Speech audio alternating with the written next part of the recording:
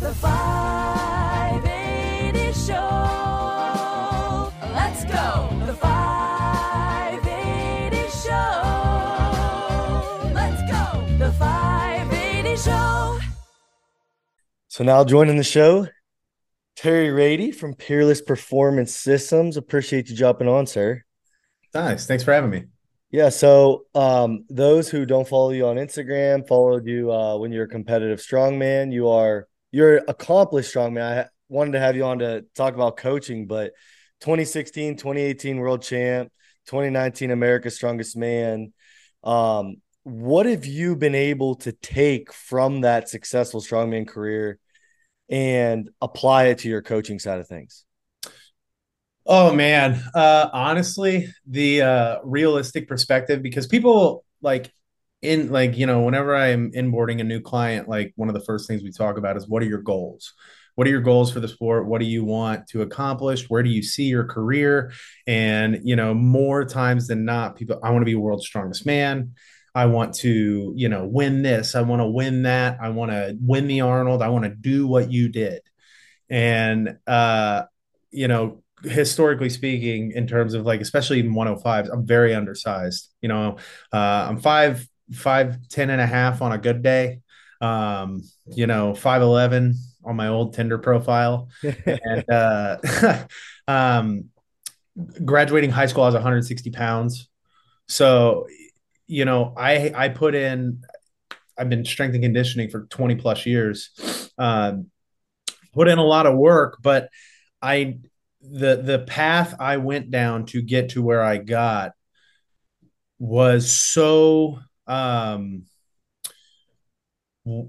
what's the word I'm looking for? Was so individually consuming of me, not only as like a person and time management skills, but also as an individual on like a personal level. Like it consumed me to the point where, my wife and I just talked about this the other day.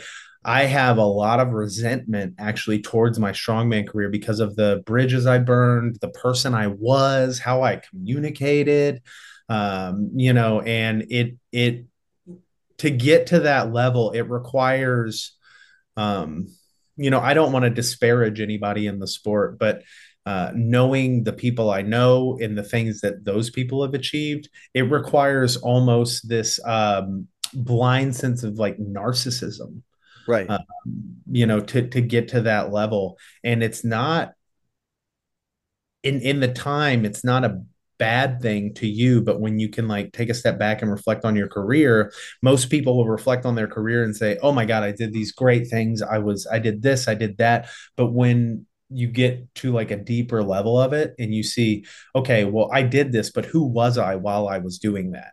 Right. That's the type of thing where you're like, okay. So when I inboard new people, I kind of have to like, let them know like, hey, I see this journey. I'm listening to you. I know what you want to do, but I need you to understand, to achieve those things in the short term, you're not going to like the person you become. To achieve those things in the long term, that's something that, requires like that marathon mindset. And most people don't like that. Right. I'm sure in your experience, most people don't like the 10 years, right? They don't like that. They want it now. I've got a couple of clients that started working with me in the last year, and they just they want to show, but they're like, well, I'm not. I look at my numbers and I'm not at the OSG level yet. Like I wouldn't even be able to podium at OSG, and it's like, well, yeah, duh. There are people there that have been doing this for a decade. Like, you think that you're just going to come into the sport in 1 year and dominate it? No. And then when they realize, oh, there's not a lot of money in this, there's not, and it's like, well, no, there's not. This is, your career is where you make money. You're not going to make a career out of this. Like, you need, Right. very few people can. And I don't know, Yeah, I don't know if that can be emphasized enough how few people make a career off it. Like even top performers that we see, in right? any sport, CrossFit, Right. powerlifting, like it's not. Right. Yeah, I think I think you made such an awesome point there. And it's something I see with newer lifters is like once they get past, because when you start strength training, you've been in it for so long, 20 plus years, you like you said of training. When you get past that little instant gratification that everyone gets when they first started training, people say newbie gains, whatever they call it, and then it actually gets hard where Mhm. you have to have that heart to heart with someone to explain, hey, it took me 2.5 years to put 5 pounds on my deadlift. Like, are you willing to wait until you're 28 right now? You wait ready to wait till you're 31 to hit a 5 pound deadlift PR because that's how hard it can get when you get to that level. So is that something like you find really difficult with explaining to your clients like, hey, yes, I did win a world championship, two world champions. I was America's strongest man, but like the sacrifices and everything I had to give up may not be worth it for you, or you may not even be able to achieve it. Like, is that Yeah, I mean, everybody has these lofty goals, but at the end of the day, let's say that there are three major contests a year: America's Strongest Man, World's Strongest Man, and I'll say, the Arnold, and then Strongman Corp Nationals, I guess. When you think about it, there are in your weight class four first place, medals, and there are 1,000 people, right? and it's like you have to be the person that is individually the one, that's able to achieve that. And people will have their heart broken when it doesn't happen, but they don't understand. Like, I talk to clients of mine about this. I didn't win a contest for the first 4 years of my career. I didn't win a single show. I would get close, I would lose by like half a point. Yeah. Michael Lepet, if you're listening, Michael, he's still a friend of mine. If you're listening to this, he's one of the only guys I still have not, to this day, still have not beaten. Son of a gun. It's you have to love the struggle. You have to love the sport. And that's what it was for me, is I loved the struggle and I love the sport. Like, I don't compete anymore, but I do jujitsu now. And there's tons of people. They always say you either die doing strongman or you live long enough to do jujitsu. And it's now I'm doing that, but it's a new challenge. It's a new struggle. It's a Yeah. new, road, because I achieved a lot, but it took so much of me that now I have a lot of resentment for Yeah. not the sport, but for me as the athlete I was. Who you were Right. when I you were was not I young. was not a nice person. I was Yep. I thought I was, but I was very arrogant. I was Hmm. mean. One thing I just talked about with one of my clients who does cycle, gear. Hmm. It's not a tested sport. I said one regret I wish I would have done in my career was every time I did a cycle, when I came off, I wish I would have talked to a therapist, not only about how the contest went and the prep went and all that stuff, but about who I was during that cycle Yeah. of steroids. Because whether we like to admit it or not, it changes you on a fundamental level. It changes your fundamental beliefs as a person. It changes your core values as a person. Even if it's in the acute, it changes a lot about you, and Yeah. that can have long-term devastating effects that are tough to come back from. Yeah. So that's one thing I That's wish I would have did. that's a really interesting point. That's something into my most recent contest. I started working with a therapist that specializes like in strength sports, cerebral well being. She's actually over in the UK, but it was really awesome. And it was really cool to hear like her viewpoints of what she sees in other people. Where you we love doing strongman, right? And we prep and prep and prep and prep for a show. And then when the show's over, that's where people really get mentally screwed up is that post comp blues because you have this high hopes. You're thinking about which is awesome because you love the sport and you're just continuously thinking about these 5, 6 events, whatever. And then it's all over. And if it didn't go as well as you thought, or even if it did go as well as you thought, you have that post comp blue. And that's something that really helped me. Um, you Yeah. know, One thing I could tell people is like with the post comp blue things is make sure you cultivate an environment of like a group of people that make the training more fun than the competing. 100%. I hated competing. I did not like competing. Didn't like it. I was good at it, I felt like I was somebody where even if it was terrible events for me in the show, I would still find a way to win. You know what I'm saying? Yeah. 2019 America's Strongest Man, I didn't win a single event. I got a second place, a third place, a fifth place. You don't have to win every Yeah. event. Just well rounded. Um, but the thing that kept me going through all of the losses and everything, even with my sport of choice now, I hate competing. I still hate competing. I don't like competing. I think competing's just, it's a byproduct of just trying to test yourself. The thing that like got me going was I'm off work. I get to go see my friends. I get to Yeah. go see my friends. I get to train. I get to jack around. I get to goof off. And people get so lost in the sauce of wanting to be the best at something and wanting to compete and wanting to like dominate and whatever that they lose sight of like where you're spending a bulk majority of your time. That contest is like what, anywhere from 5 to 8 hours Right. out of a 16 to 12 to 16 week cycle. It's like if you're not enjoying the 2 hours a night of training, then what is the point of any of this? Yeah. You're focused so much on the contest. Sorry about that. No, you're You're focused so much on the contest that like you. Oh my God, that is my wife. good. Let me try and silence these. Sorry. No, you're Uh, good. yeah, it's so people get so caught up. That's Yeah, that's such a good point. It resonates with me so much because it goes back to something I was gonna say was like you have to love the struggle. Like you said that with it. And I felt so lucky as like an athlete, just not even I don't even want to say an athlete. I've just never had to drag myself to the gym. Like, yeah, you have days where you feel crappy or whatever, but that's my highlight of every day is going to the gym, having fun with my friends, my training partners. And it's like, yeah, it's fun to compete. I enjoy to compete, but like it's a byproduct, it's a reward, but my reward is after work every day going to get to train. So I thought that Yeah, was such an awesome point. it's the truth. Like one thing I'm really struggling with right now is going to the gym, like the gym to lift. I don't do it as much as I used to, and it's because I harbor so much resentment for training because of what it a did to my health. Exacerbated by steroid use.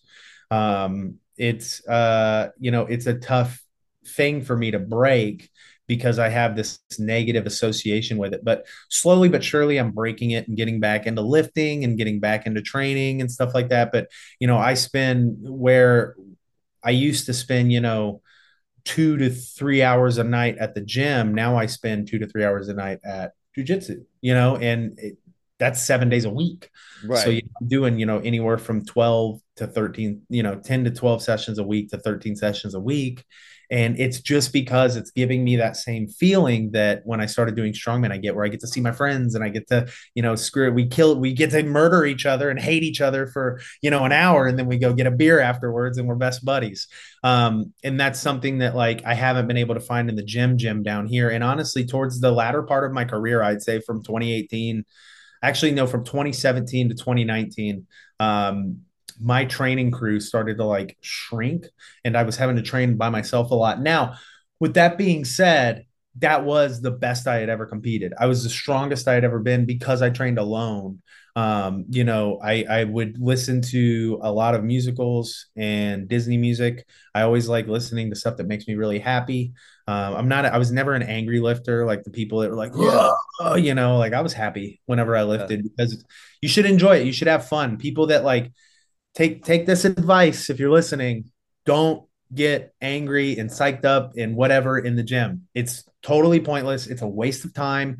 You want to keep your training stimulus always at this down low baseline. So that way, when you go to the contest and compete and the people are cheering and you get up here with your adrenaline and your baseline's here, you're so much stronger. But if you're constantly here in training, you'll never be here in a contest. You'll Yeah. always, historically speaking, I've seen people, they always perform worse when they have to gas themselves up in the gym.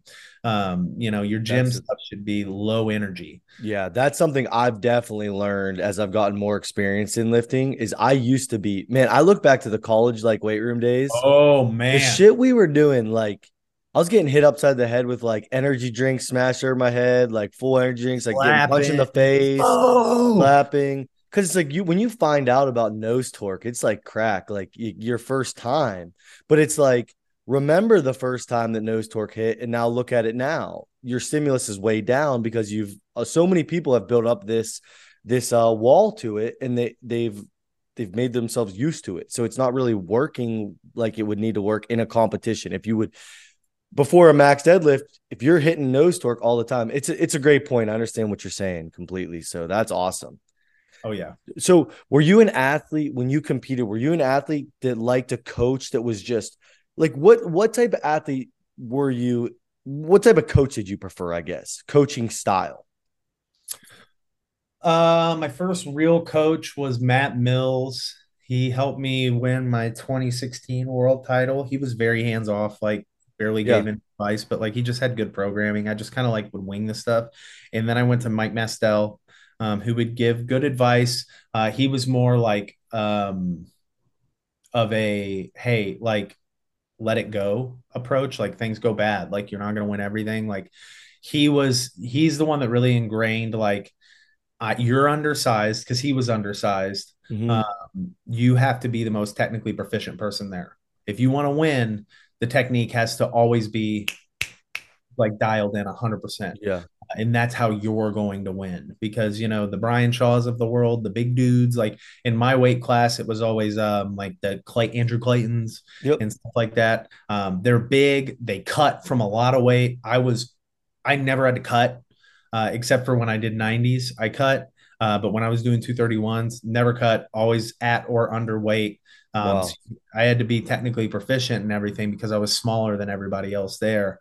Um, and yeah, I mean, for the latter part of my career from 20, like the last probably year and a half, I didn't have a coach. I just did it all myself. Yeah. Um, But that's after learning from a lot of coaches, you know what I mean? Like right. And that's just kind of understanding like that like I know what to do, I right. don't. Yeah. I think as you go on, you just really learn, no matter how good a coach is or experienced a coach is, you learn like on a specific day how you feel, how to regulate and Yep. you know what I mean? It's just a great Get a point. feel for it as long as you understand like especially from like a coaching perspective as long as you understand progressive overload and periodization it's And how to be honest with yourself, right? Like you yeah can say, "Oh man, I feel really good today. I'm going to hit a single for this online qualifier." But are you just telling yourself that or do you actually feel 100%. you know Well, what I and mean? like I had a guy who worked with me for years, and then he left to try and do his own thing, and then he came back like 3 months later because he's like, I don't know what the fuck I'm doing, and I didn't take him back, not because I didn't want to work with him, because I just kind of talked to him. I sat down and did a consult with him, and I was like, bro, you know what you're doing. You got to like trust yourself. You got Yeah. to listen to your body.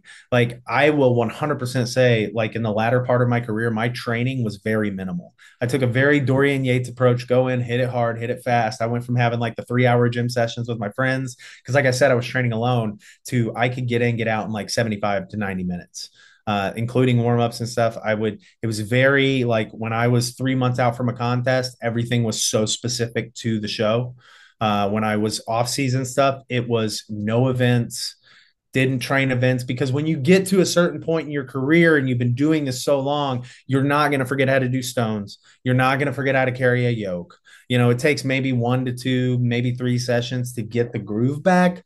But in terms of like losing anything, no, I would honestly say that doing events in the latter part of your career, when you understand the events in bulk, and this is one thing that like my Mel Peacocks, who have been with me for so long, when we do off-season stuff, if she feels like if she's not doing events, she feels like I'm gonna lose it, and it's like that's not how any of this works. Right. You've been doing Yeah, this so it's long. probably riskier to do stones than, Bingo. you know what I It's mean? way riskier. It is Yeah, so high risk because the weights 100%. we're training at are so much heavier that there's so much room for injury. I mean, again, Oh not man. disparaging anybody, but if you look at JF Carone, he Yeah. constantly was training events and he constantly got hurt. He got Yeah. hurt a lot. Especially he's an older athlete now too. You know what I Mhm. mean? And it's like it is a sport where it is a lot riskier. If you look at powerlifting, their sport is doing just compound movements, squat, bench, deadlift. Ours can be a variety of 5 to 6 events that are chose or more that the promoter has no idea of. They're not thinking about like the actual human body when they program those events. So No, they they're may not. be putting things together that are horrible for you to train together. You know what I mean? Oh So, man, there was a guy, I'm not going to say names, but he was a promoter in a specific state. If I say the state, everybody will know, so I'm not going to say that. But when I say these events, people will know that did the show. He hosted a pro am, and the events were axle clean and press each rep, and tire flip, stones, arm over arm sled drag. And it was like, just like, I think there were 6 torn biceps in that show, oh, just from like, you can't, like, yeah, promoters don't think about, yeah, here's advice to promoters out there. If you want to host a really good show, you need to have one max event, whether it's press or a deadlift or stones, whatever. You got to have one max event. You yep, got to have a rep event.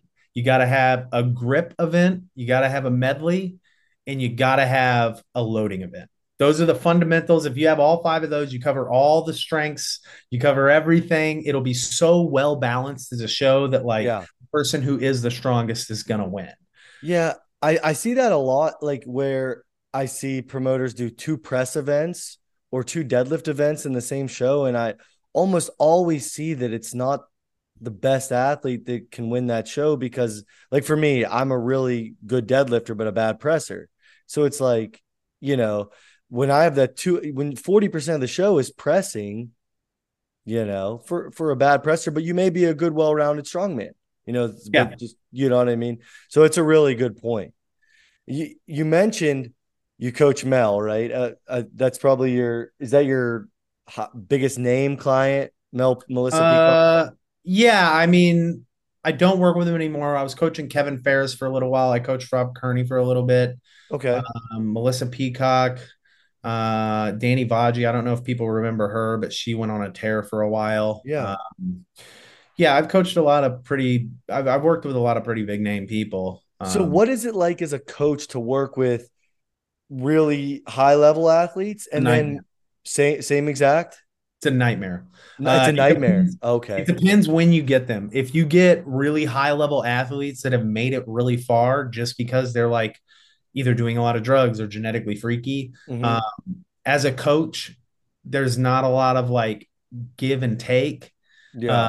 Um, Mel, I've cultivated Mel from like a very early stage in her career. So she's very like communicative and like understanding, and like she wants to know the plan, and she always gives like good feedback, but like she's pretty much like, hey, I'm in it, like whatever you write, I'm here for it, like I'll do it.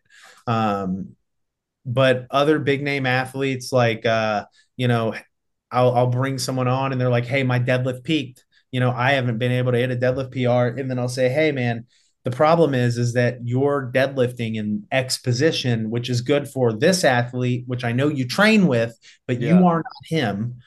And your best lift is squat. You should be able to deadlift more, but the problem is your deadlift stance is here and your squat stance is here, and your deadlift stance is rounded back and you're trying to muscle through it, and your squat is upright and you're pulling, a lot of quad dominated pulling. Let's bring and trying to get them to use new modalities and stuff like that they're not used to. For instance, I was working with a pretty high name athlete, and one of his worst events was bag toss. He could not, he had very terrible power out of the hole. Bag toss always got him, but he was very explosive as an athlete, but he couldn't get the straight line power out of the bottom of the hole for a deadlift. So I was, or for a bag toss. We were using weight releasers. Oh. Uh, and which, doing overloaded eccentrics with weight releasers, great tool for increasing your vertical power out of the hole. And he set up the weight releasers wrong and went down with 120%, but they didn't drop off and he couldn't come up. Man. And that was my fault, Yeah. because Yeah. he set it up wrong. It was my fault. I got a tongue lashing from him. And me being me, like, you're working with in hindsight, I wish I would have, stood my ground there. But it was like, hey man, yeah, we won't do those anymore. I'll try to figure out another way. But in hindsight, it should have just been like, you set it up wrong. Like, Yeah. that's not on me. I know this works. I know it works because I did it for me and got my bag tossed better. And I've done it for other people and got their bag tossed better. Yeah. So it's like, don't say, oh, I'm not doing this, because I look at, I don't care if you've been to World's Strongest Man 50 times. If you have a deficiency in this event, this event, this event that has kept you from not getting on that podium, and it's kept you from the podium, I'm going to do what I know will work to get you on the podium. Right. Right. And if you're not willing to do that, then, I'm not, it's not a cash grab for me. Yeah. Those level athletes are never paying full price. Yeah. Like, so, it is a headache working with high profile athletes. It That really is. Yeah, that's one thing that's always blown my mind about coaching is you're obviously being vulnerable and admitting you need a coach, right? Because for whatever reason, you're hiring a coach. And then people that do that and then they refuse to listen to the coach. It blows my mind. I can never wrap my mind around it because and if you feel like I just feel like if you're hiring someone you can't trust, then you should probably find a new coach.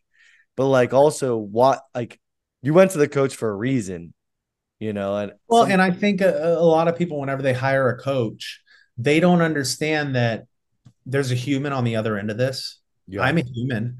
And like, when I onboard somebody, the first month to 6 months is figuring out what they respond best to, because people think, oh, I respond best to this. I respond best to this. Do you? right, Do you? right. Do you respond best to this? Or did you have like a pretty good contest one time when you did this thing and then you tried to do it again? Because obviously they figure out what works for them and then they replicate it over and over again, and then they start to do this. Yep. It's like, Yep. And so it's like also I think that's a really good point because I think people think something works for them, or when they're programming for themselves, one of the biggest faults is that they do what they feel comfortable doing or what they know. And I think that is why you see such a large jump when you like, I know you're a smart guy and there's a lot of smart coaches, but I think just doing something different than what their usual routine has can have such a spike in performance because people always resort to what they know or they're comfortable in, right? right. Like, Well, and they also see, like, I'll have people ask, well, what did you have this person do? And it's like, well, I have them do this. And I don't hide my programming. Like, sure, nothing I do is revolutionary. Oh, I have them do this, this, and this. yeah, Well, why am I not doing this? Well, because that won't work for you. yeah. Like, You're a different person. you're a It's different person. individualized programming. Yeah, like if you were to look at Mel's programming, it is so bare bones. She lifts 3 days a week. She'll get some like heavy work in those 3 days, but it's like 3 days a week, really low maintenance stuff. And then you would look at somebody like another client of mine who's been pretty successful, Alex Kopp. Alex has got some like burners in there. Yeah. um, he in stuff that most people wouldn't be able to do. He like the stuff I would have if I had Mel do what he does. Mel would be texting me like, do you hate me? Like, what's going on? But if I have Alex do what Mel does, he'd be like, bro, I'm not getting enough here. Like, I don't feel like this is enough for me. I don't feel anything. It's really weird, man. It's all about finding, and that's the thing, is like being a coach, a lot of like this is a continuing education thing. Most coaches, like I see people like it's really kind of cringe when they put like the conjugate coach or whatever in their programming, and they do is conjugate stuff. And I'm like, people pay you for that? Right. People pay you for something that they can get from a West Side book that was published like 10 years ago and like tells them everything. Like, there's and not to say anything bad about conjugate. I think conjugate No, works for sure. great. But like, it's not the be all end all. No, Uh, that's so funny you mentioned that because I started in college, like my first second year in college, powerlifting. I was under guys they were West Side, very well read and everything, and I was lucky for that. And when I got into strongman, I was so dead set on like I need to do conjugate for strongman, and I've gotten so far away from that now that I think people are so dead set on one method having to work. And if they would step out of their comfort zone, they would be so Oh yeah. happy and surprised. I think that's so funny because that was me, what you described. So that was cool. Well, I mean, conjugate is such a universal thing, thanks Yeah. to Louis. And like, yes, like doing max effort balanced with dynamic effort work, and there's something to it because you're doing speed and you're doing strength, and it does work. However, I will say that, um, I had an athlete of mine. We were working together, and I got him so freaking strong. He had a 440 log press, and then he had a chance Wow. to train under Louis, and he went to train at Louis, and he did not get. He got weaker. Yeah. And he would come, he'd be like, "Man, I'm getting weaker," and I'm like, "Well, yeah, man. It's like Yeah. And that's it's also Louis. because you're on this very specific tunnel vision thing, and it's like the world is out here." Right. And yeah. And I've read so much Louis Simmons and I've got to meet him. And, um, but he was so, he fantasized about lifting the most possible weight for geared powerlifting. So I think that maybe he wasn't that well read on strongman. I just don't think he was. Not saying he's not one of the smartest coaches ever. I'm just saying maybe he didn't spend a lot of his time in strongman. He was obsessed with geared powerlifting and obsessed with mixed martial arts. That's what Louis liked if you read him. So to apply it to strongman, like I remember, I don't know if you know who Anthony Oliveira is. One of the best squatters at Westside. He owns a gym, I Yeah. believe, in Connecticut now. Awesome dude, like such a good follow on Instagram. And I remember when I first started strongman, I asked him advice, and he sent me like a really nice message back with like 5 to 10 coaches and was like, "Hey man, I'm a geared power lifter under Louis Simmons. Strongman wasn't our thing. These are probably people you should reach out to." And like I respect that so much because he probably could have just gave me powerlifting template with a Yeah. log in there and charge me money. But like, so I really respect that. So yeah, It's little dude, it's there's a million ways to skin a cat and get, you know, um the end result you're looking for. But honestly, the biggest thing is if you're doing conjugate or if you're doing anything is the intent of the athlete. mm-hmm. I have videos that I send my athletes that are strictly focused on like this is the intent that I want you to apply on the movements, because if you're just going through and doing this movement, it's not going to work. You're not, like, the human body is so what's the word I'm looking for? The human body is so literate in what it will physiologically express with what you give it. You Mm-hmm. lift slow, you're going to go slow. You Yep. lift fast, you're going to get faster.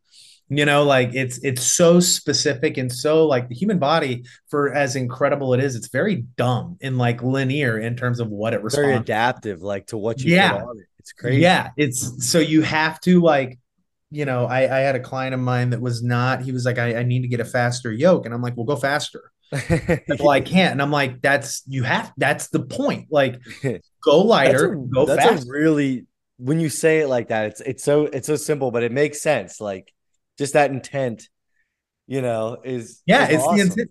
That's what Mike Mastel told me. Like, he was my Yeah, assistant coach, I'm and he gonna was start a technical stealing that now. guy. That's really good. I like that a lot. Oh, dude, I got a bunch of them. My favorite one is whenever we're doing like, we'll do some like, glycolysis training where we'll do like, 30 seconds on, 90 seconds off stuff like with Mhm. Husafel carries. I'll do like 6 round Husafel heavy, 30 seconds on carry, 90 seconds off. It's fucking brutal. Yeah. Sorry for the language, but You're all right. and I'll have my athletes do this. And oh my God, it sucks. And I'm like, well, faster you do it, the faster it's done. And I they're like, love it. what? And I'm like, Yeah. faster you do it, the faster it's done, bro. Like, the Yeah. quicker you get it done, the quicker it'll be Yeah. done. Just get Just get it going. done. Yeah, Like, right. you know, No, yeah, I love that, man. I love that a lot. it's Another thing about programming, like the intent, how you move, like you just spoke about. And do you think there's something to just believing in your coach and your program? Like with 100%. Yeah. I've really noticed that just seeing people, the people that are really bought in and believe it, and it's like, my coach is awesome. Like Terry Rady won America's Strongest Man in 2019. He's awesome. He's smart. He knows what he's doing. And those are the people that really have a lot of success. I feel, you I mean, know. yeah, my most successful clients, like, just they buy into it. And the Mhm. problem is people think like buying in is you know, oh, I was with him for 6 months. That's not buying in. No. Like I don't know if you know who she is. Her name's Kim Scott. She Hmm. just won an OSG regional. Like she's been really getting strong. When Kim and I started working together, she could not press a like 120-pound log. She Wow. was she couldn't, she wouldn't have been able to even podium at like a local show. And then we started working together, and she's bought in. She does it. I tell her, don't do this, don't do this. She's very like, okay, yeah, Yeah. 100%. And now she has went like that because she buys into something, and she understands also that, hey, this isn't a quick game. This isn't boom like this. And right now she's getting strong, and she's starting to get that. Well, why is this not like this? Why? And I'm like, Kim, remember this journey. Yep. We've been on this journey for 2 years, and you're finally getting to these spots. And she's like, you're right. And I'm like, Right. yeah, man, like your It's career will hard. look quicker than mine. It It's is. hard when an athlete has success. Like I've fell with that with myself, like where you just put this like super unfair pressure and like cadence on yourself now to be like something you're not at the time, and it's like And the worst part is the pressure you feel is generated from yourself it's because so you think stupid. if you're not here, others are thinking something about you. Right. It's crazy, man. It's crazy. So like 2022 Strongman Corp Nationals, like I won um and after that I put such an unfair pressure on myself where I thought I had to win everything and like Mhm. it's it's just so stupid. It It's so is, it's so stu- I listened to a podcast with George St. Pierre on it. You know George St. Pierre. I'm of assuming course. you do Brazil, you do jiu-jitsu now. But and he was saying what he would do after he won his first world championship or something, he put this unfair pressure on himself, right? And where he couldn't sleep. And he said what he would do before his fights is he would go to a local grocery store wherever he was fighting, and he would just go walk around and he would not get noticed. The old lady over there wouldn't notice him. The dad wouldn't notice him. And he's like, what I'm doing is so small on this earth versus the grand scheme of just life. And that's a huge mixed martial art. What we're doing is even way smaller. So like I heard that quote and it helped me a lot, honestly. Like I thought that was cool to just Yeah, like when you achieve something in the sport, like I'm sure if GSP went to, MMA con or something like right. that, people be like, oh my God, that's George St. Pierre. In your circles, like me, I go to the Arnold, people are like, whoa, Yeah. I'm Right. meeting you. It's like, hey man, it makes you feel good, but Yeah. like I go to the fucking Starbucks over here and they're like, you're the guy that likes nitro cold brew, right? And I'm like, right. yes, Right, that's man. me. And it's Yeah, like it's no so one, funny. it's such a niche sport too. It's like It's we get so, yeah, I think it's that movie character, the main character syndrome. Like It, you it think it's winning 100% stuff, is. you get that main character syndrome. And in hindsight, people lose themselves in that main character. And that's one thing I'm like combating with a few of my athletes, like I was talking about with the therapy thing, is we get so caught up in the main character syndrome that it takes the fun out of this. It 100%. really does. And if anyone's listening to this podcast, when you start winning something or if you're currently winning stuff, don't get so lost in the sauce. Like 100%. enjoy the moment, enjoy the ride. Like you're gonna win, you're gonna lose, it's gonna suck. But at the end of the day, in 5 years, no one's gonna remember what you won or lost. You Right. will, like I Exactly. won a ton of stuff, but how many people fucking know about it? Not a ton, like Right. OGs, that are in the sport, but outside of that, who cares? Right. That's It's such a good point, man. And it's like I have people like, oh man, I have to go compete or I have to go to the gym or I have to go do this contest, whatever. It's like I would never do a contest if I didn't want to do it. yeah, Like we're all, even professionals in strongman, like pro card, like you have your pro card, are still essentially an amateur in a sport because you're not really making money. You're not like, at the end of the day, no matter what you do, yeah. you're losing money, right? I I think I I went made to like national 3,500 bucks my I whole went to career. nationals and won and got paid for winning, and it still wasn't enough money to pay for my trip. And it was in the same state I live in. That's You know what I crazy. mean? So it's and I think people forget how niche and small this sport is. It's Yeah. crazy. It's Oh, crazy. dude, I signed up for the Austin Open down here, IBJJF Austin Open, and it was on a whim. I think I had like 4 or 5 micheladas. I was kind of fucking toasted whenever I signed up for it. Uh-huh. And we were sitting at the bar, and I was like, I'll do it. And then the contest came around, and I looked at my wife, and I was like, we got to drive 3.5 hours to go to this contest. And I texted my coach. I said, I'm not going. He said, why? And I said, I don't want to. Like, I Yeah. just don't want to go. Like, Yeah. I'll do the It's Dallas one in 2 weeks because it's like 30 minutes from the house. I don't want to go, dude. I don't. It is so funny. Like, when I started coaching full time, I had this vision of like, I wanted to travel and be this guy and do the social media and whatever. And then I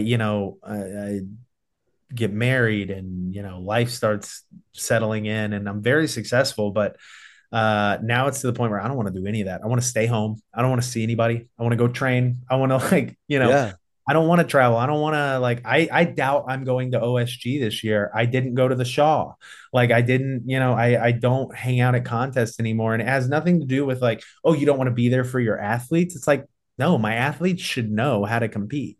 Like they don't need me there. Like I understand like, oh, my coach is here. It's like I feel empowered, but it's like I'm not always going to be there.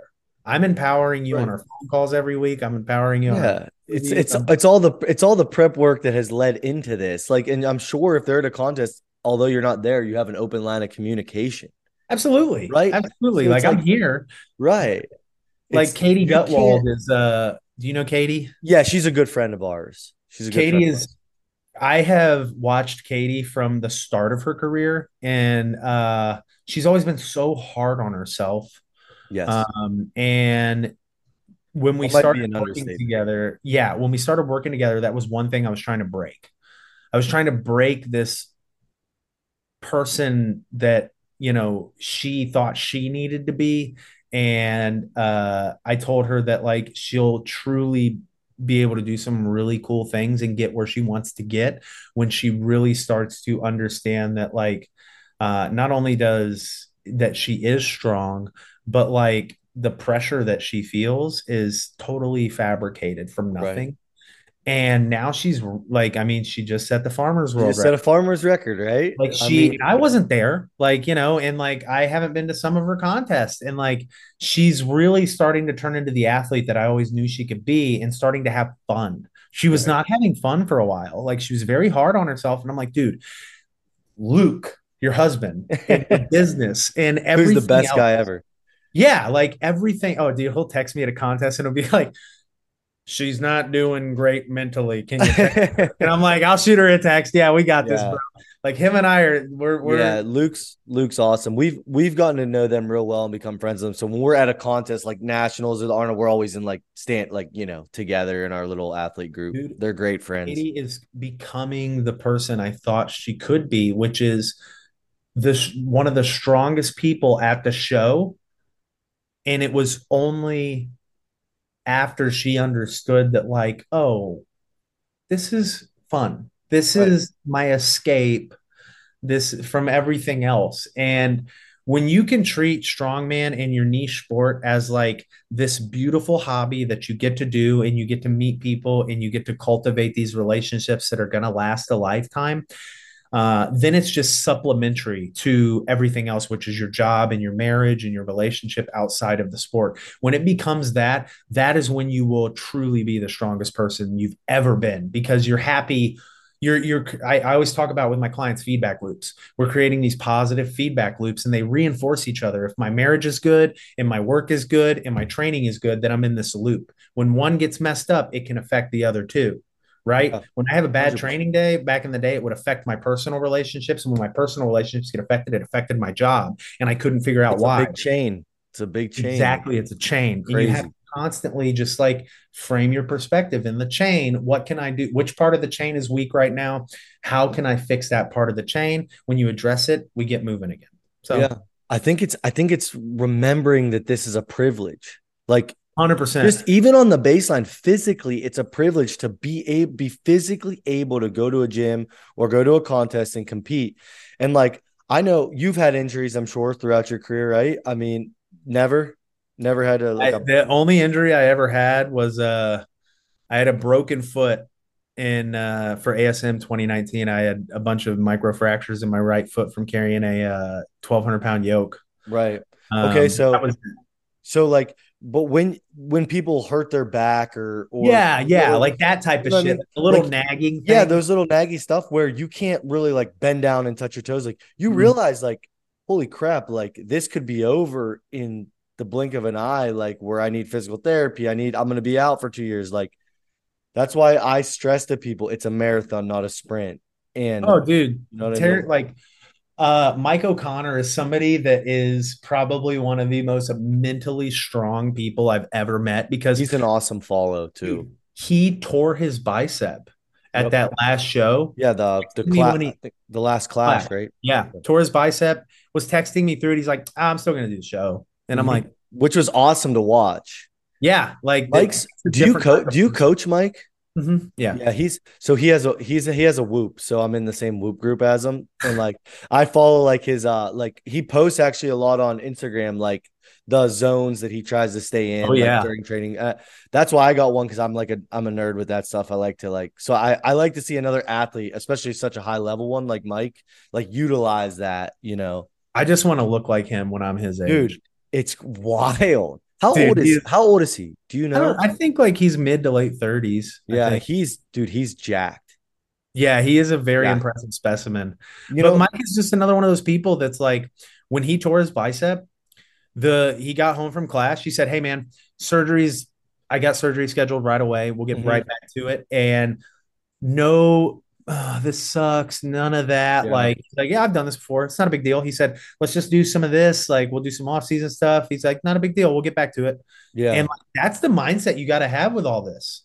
100%. I'm It's so not the end jealous of of the that. world, bro. Yeah, It's never the end of the world. And here's the thing, even if it is, say you blow out both your biceps and your doctor's like, never going to get reattached. You can't do strongman anymore.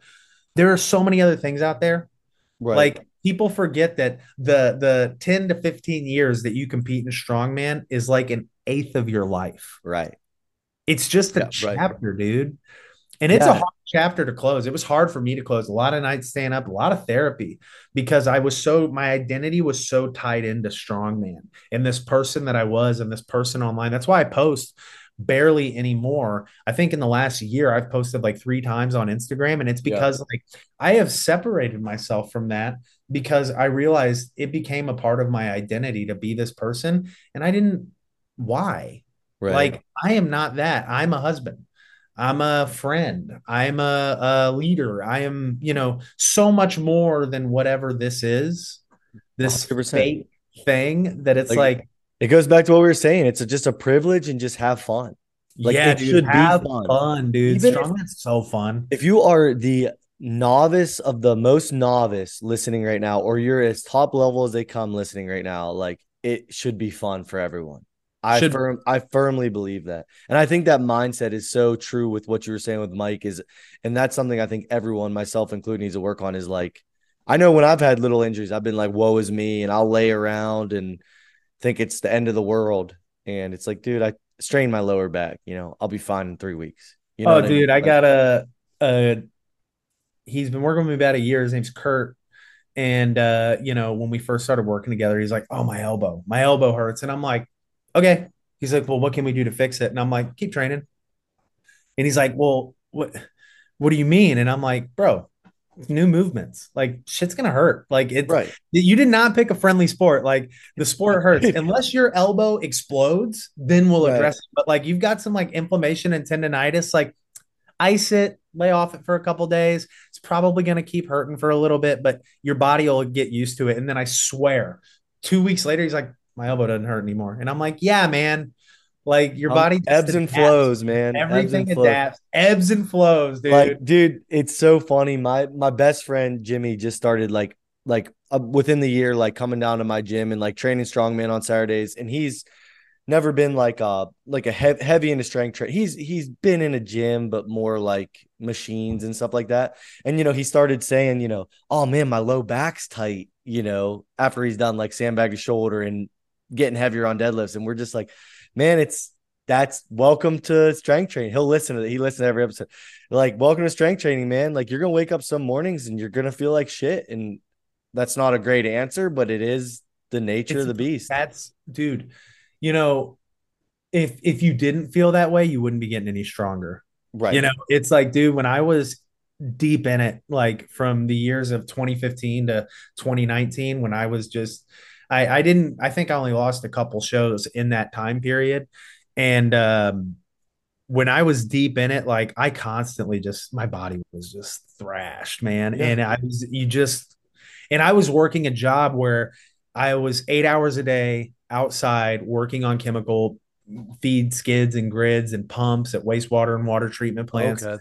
driving anywhere from 2 to 8 hours a day sometimes, like just to get to these places to work the next day. Like my hips were always tight, but like, I'd bust ass, beat my body into the dirt, get off work at 6, go to some local rinky dink anytime fitness and get Yep. a with these hexagon plates, getting Trying heavy deadlifts in. to Like, deadlift with him, huh? yeah, drop the bar on the ground, it rolls back into my shins, prepping for the Arnold. Like it is what it is. I mean, like I Yeah. remember there's a video on my Instagram of me in the rain. I carried around a circus dumbbell with me because I'd never pressed a circus dumbbell before the 2018 Arnold. I've never done Oh, one. wow.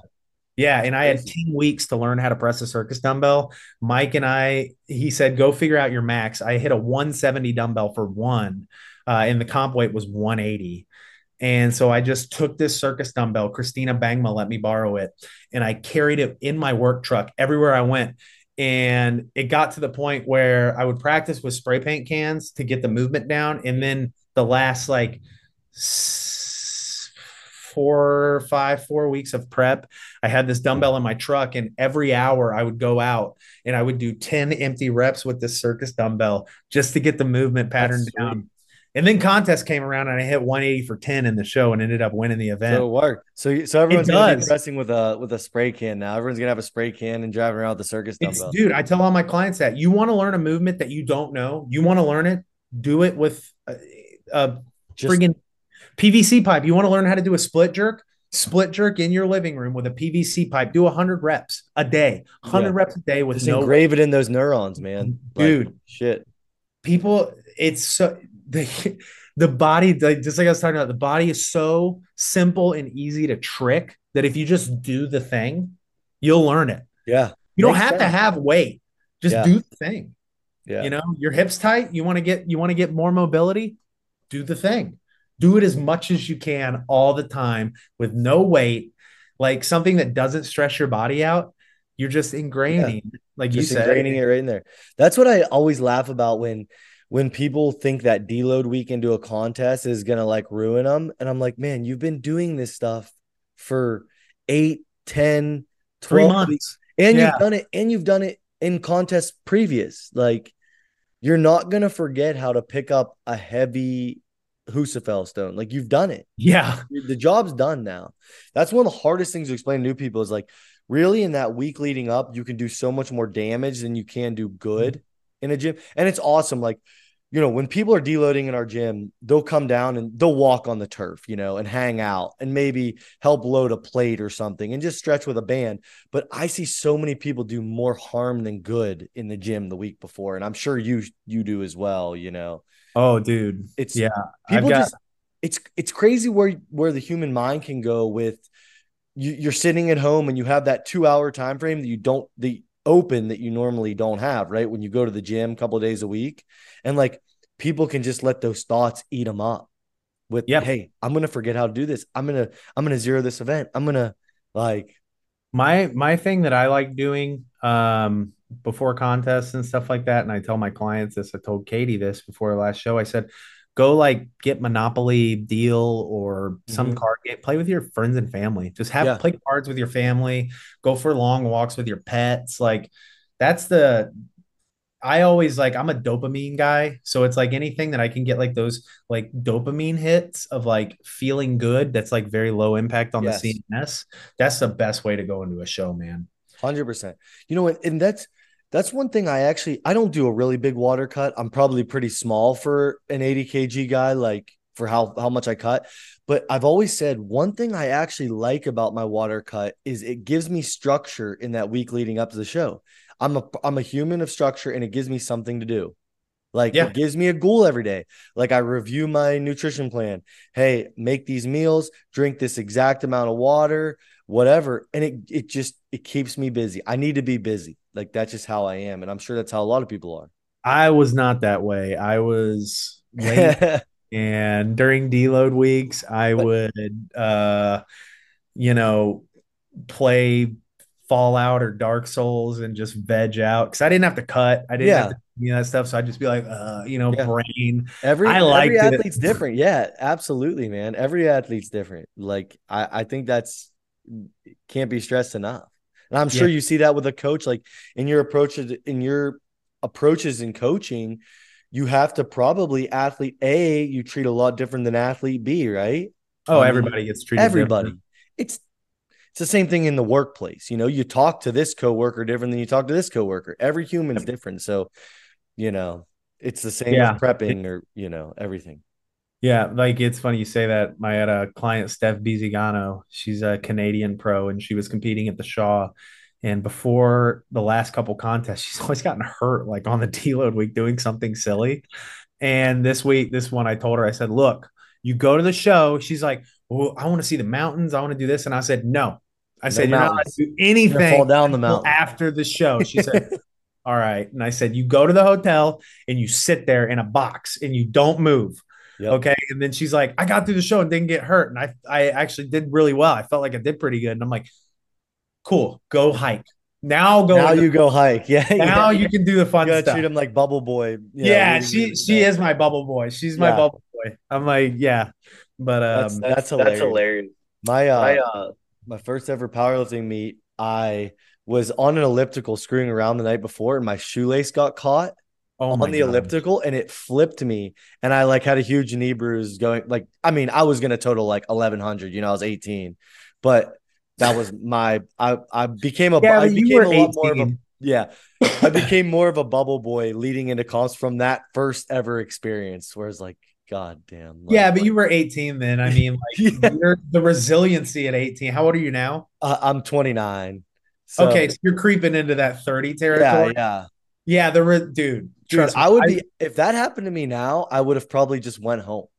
Like if Yeah, yeah, you're debilitated. You're like, I, well, yeah, it's really funny. I'll go to this, the gym or whatever, and I'll train with these like 20-year-olds, and they're like, yeah, all man. this and in my face, and I'm like, fucking, what are you doing, man? Like, relax. Like, and they're like going hard, and I'm like, okay, like Yeah. dude, I had my IBS flared up today, dude. I don't have time for this. Like, like, what are you doing, man? So I Yeah. just give him a foot sweep, put him to the ground, and then hold him there for a second. I'm like, you stop. When you're Yeah. done spazzing, we'll roll. But like, I don't have Yeah. time for this right now. Yeah, Yeah. man, getting old's So, fun. it sounds like jujitsu is like your new passion, and you can tell you're clearly happy with it. Jujitsu and coaching is like is a main part of your life now. Do you think you'll ever compete in strongman again, like on a local level, like ever? Never. No, Nope. just I curious. just man, I am, this is gonna sound extremely arrogant. But I think that, my last contest was 2019 America's Strongest Man, and it had Nick Camby, James Deffenbaugh, who was an ASM champion, Anthony Furman was there. It had a lot of staunch competition at that ASM, and Yeah. that was my last show, and I won it. It was the last title I wanted to win. I had won an OSG title. I won the Arnold title. I'd wanted to win America's Strongest Man. I won the National North American Log and Deadlift Championships. I had won everything I had ever wanted to win except for ASM. And then I finally won an ASM, and I was just like capped there. You know what I'm saying? Yeah, Like, I that's feel like cool. That's that was it. Like, I was like, okay, like I can step away and like look back on my career and be like, man, I did a lot of shit. I take like I bring, not that I am the Michael Jordan of strongman. That is like Sean D. Marinas or Zach McCarley. Those are the MJs. But like when you look at like his career, like he had won a bunch of stuff, then he came back and did that Wizard stint, and you're like, bro, your career was so good. yeah. Why Like are you coming back and Michael doing it? Jordan would be so more illustrious, in my opinion, if he Had he didn't. not done that? I agree. I And agree. that's me. I don't want to come back. I don't want to. Now, again, for those of you listening saying, how dare, there's other guys. It's like, dude, I'm just saying Yeah. I did a lot in my career. I got to here and I don't want to come back and like Yeah. And it's also that you don't need to even compare yourself against others. It's like you're personally proud of what you accomplished. exactly. That's awesome. And Like, also like strongman's hard.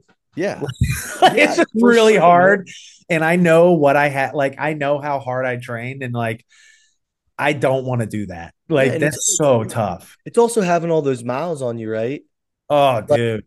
even for you being a younger person in the scheme of life, you're a young guy still, but you have the strongman miles on you, and it's like that's Dude, I did log clean and press the other day and hit 335 out of nowhere, just hit 335 on log clean and press. And when I tell you, I wanted to commit like seppuku right there on the platform just because of how my body felt after that. I was like, yeah, I'm going to kill myself. yeah, I feel horrible right now. right. My wife watched my clean and she goes, oh. I Yeah. was like, was it bad? She was like, it wasn't good. I was like, okay, like, and keep in mind, like the frame of reference, my best log ever was like 415. So like Yeah, 335 yeah, yeah. to me is like that's weak sauce. But like I do it and I'm like, that was Like, damn. really hard. Right. Like RPE 12. Like, and I'm just like, I don't in my mind, I'm like, I could never feel the drive to like want to even hit like a 360 log. You know what I'm saying? Like Yeah, back yeah. then, sure, but like now I'm like, I don't want to do that. Right. I want to That get makes sense. I want to get a juicy bench, 100%. power snatch. Like that's it. That's all I Yeah, want to do. different new Curls, stuff. Yeah. whatever. Right. Sure as hell not Well, gonna squat. well, man, I appreciate the time so much. I thought that was an awesome conversation.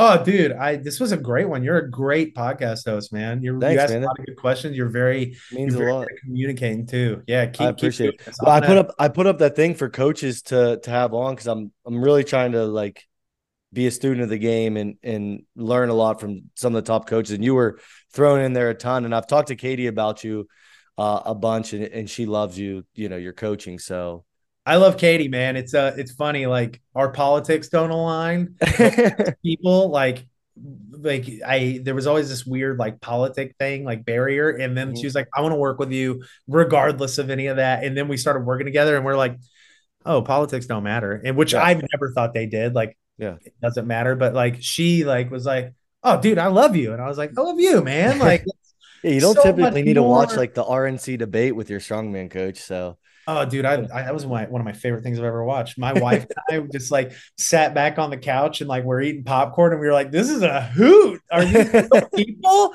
Like, this is crazy!" Yeah, yeah, yeah. I think most Americans right now are kind of over everything. Like, I I think we're all slowly coming to the same team, and we're all like, "Wait a minute, you all are the problem." You oh know? 100%, man. Yeah, I don't see any political. I live in Texas, dude. I'm Yeah, on the left and I live in Texas, and even my Texas friends are like, "You're kind of right on some stuff," and I'm like, "So are you?" Like, yeah, So for sure, man. yeah.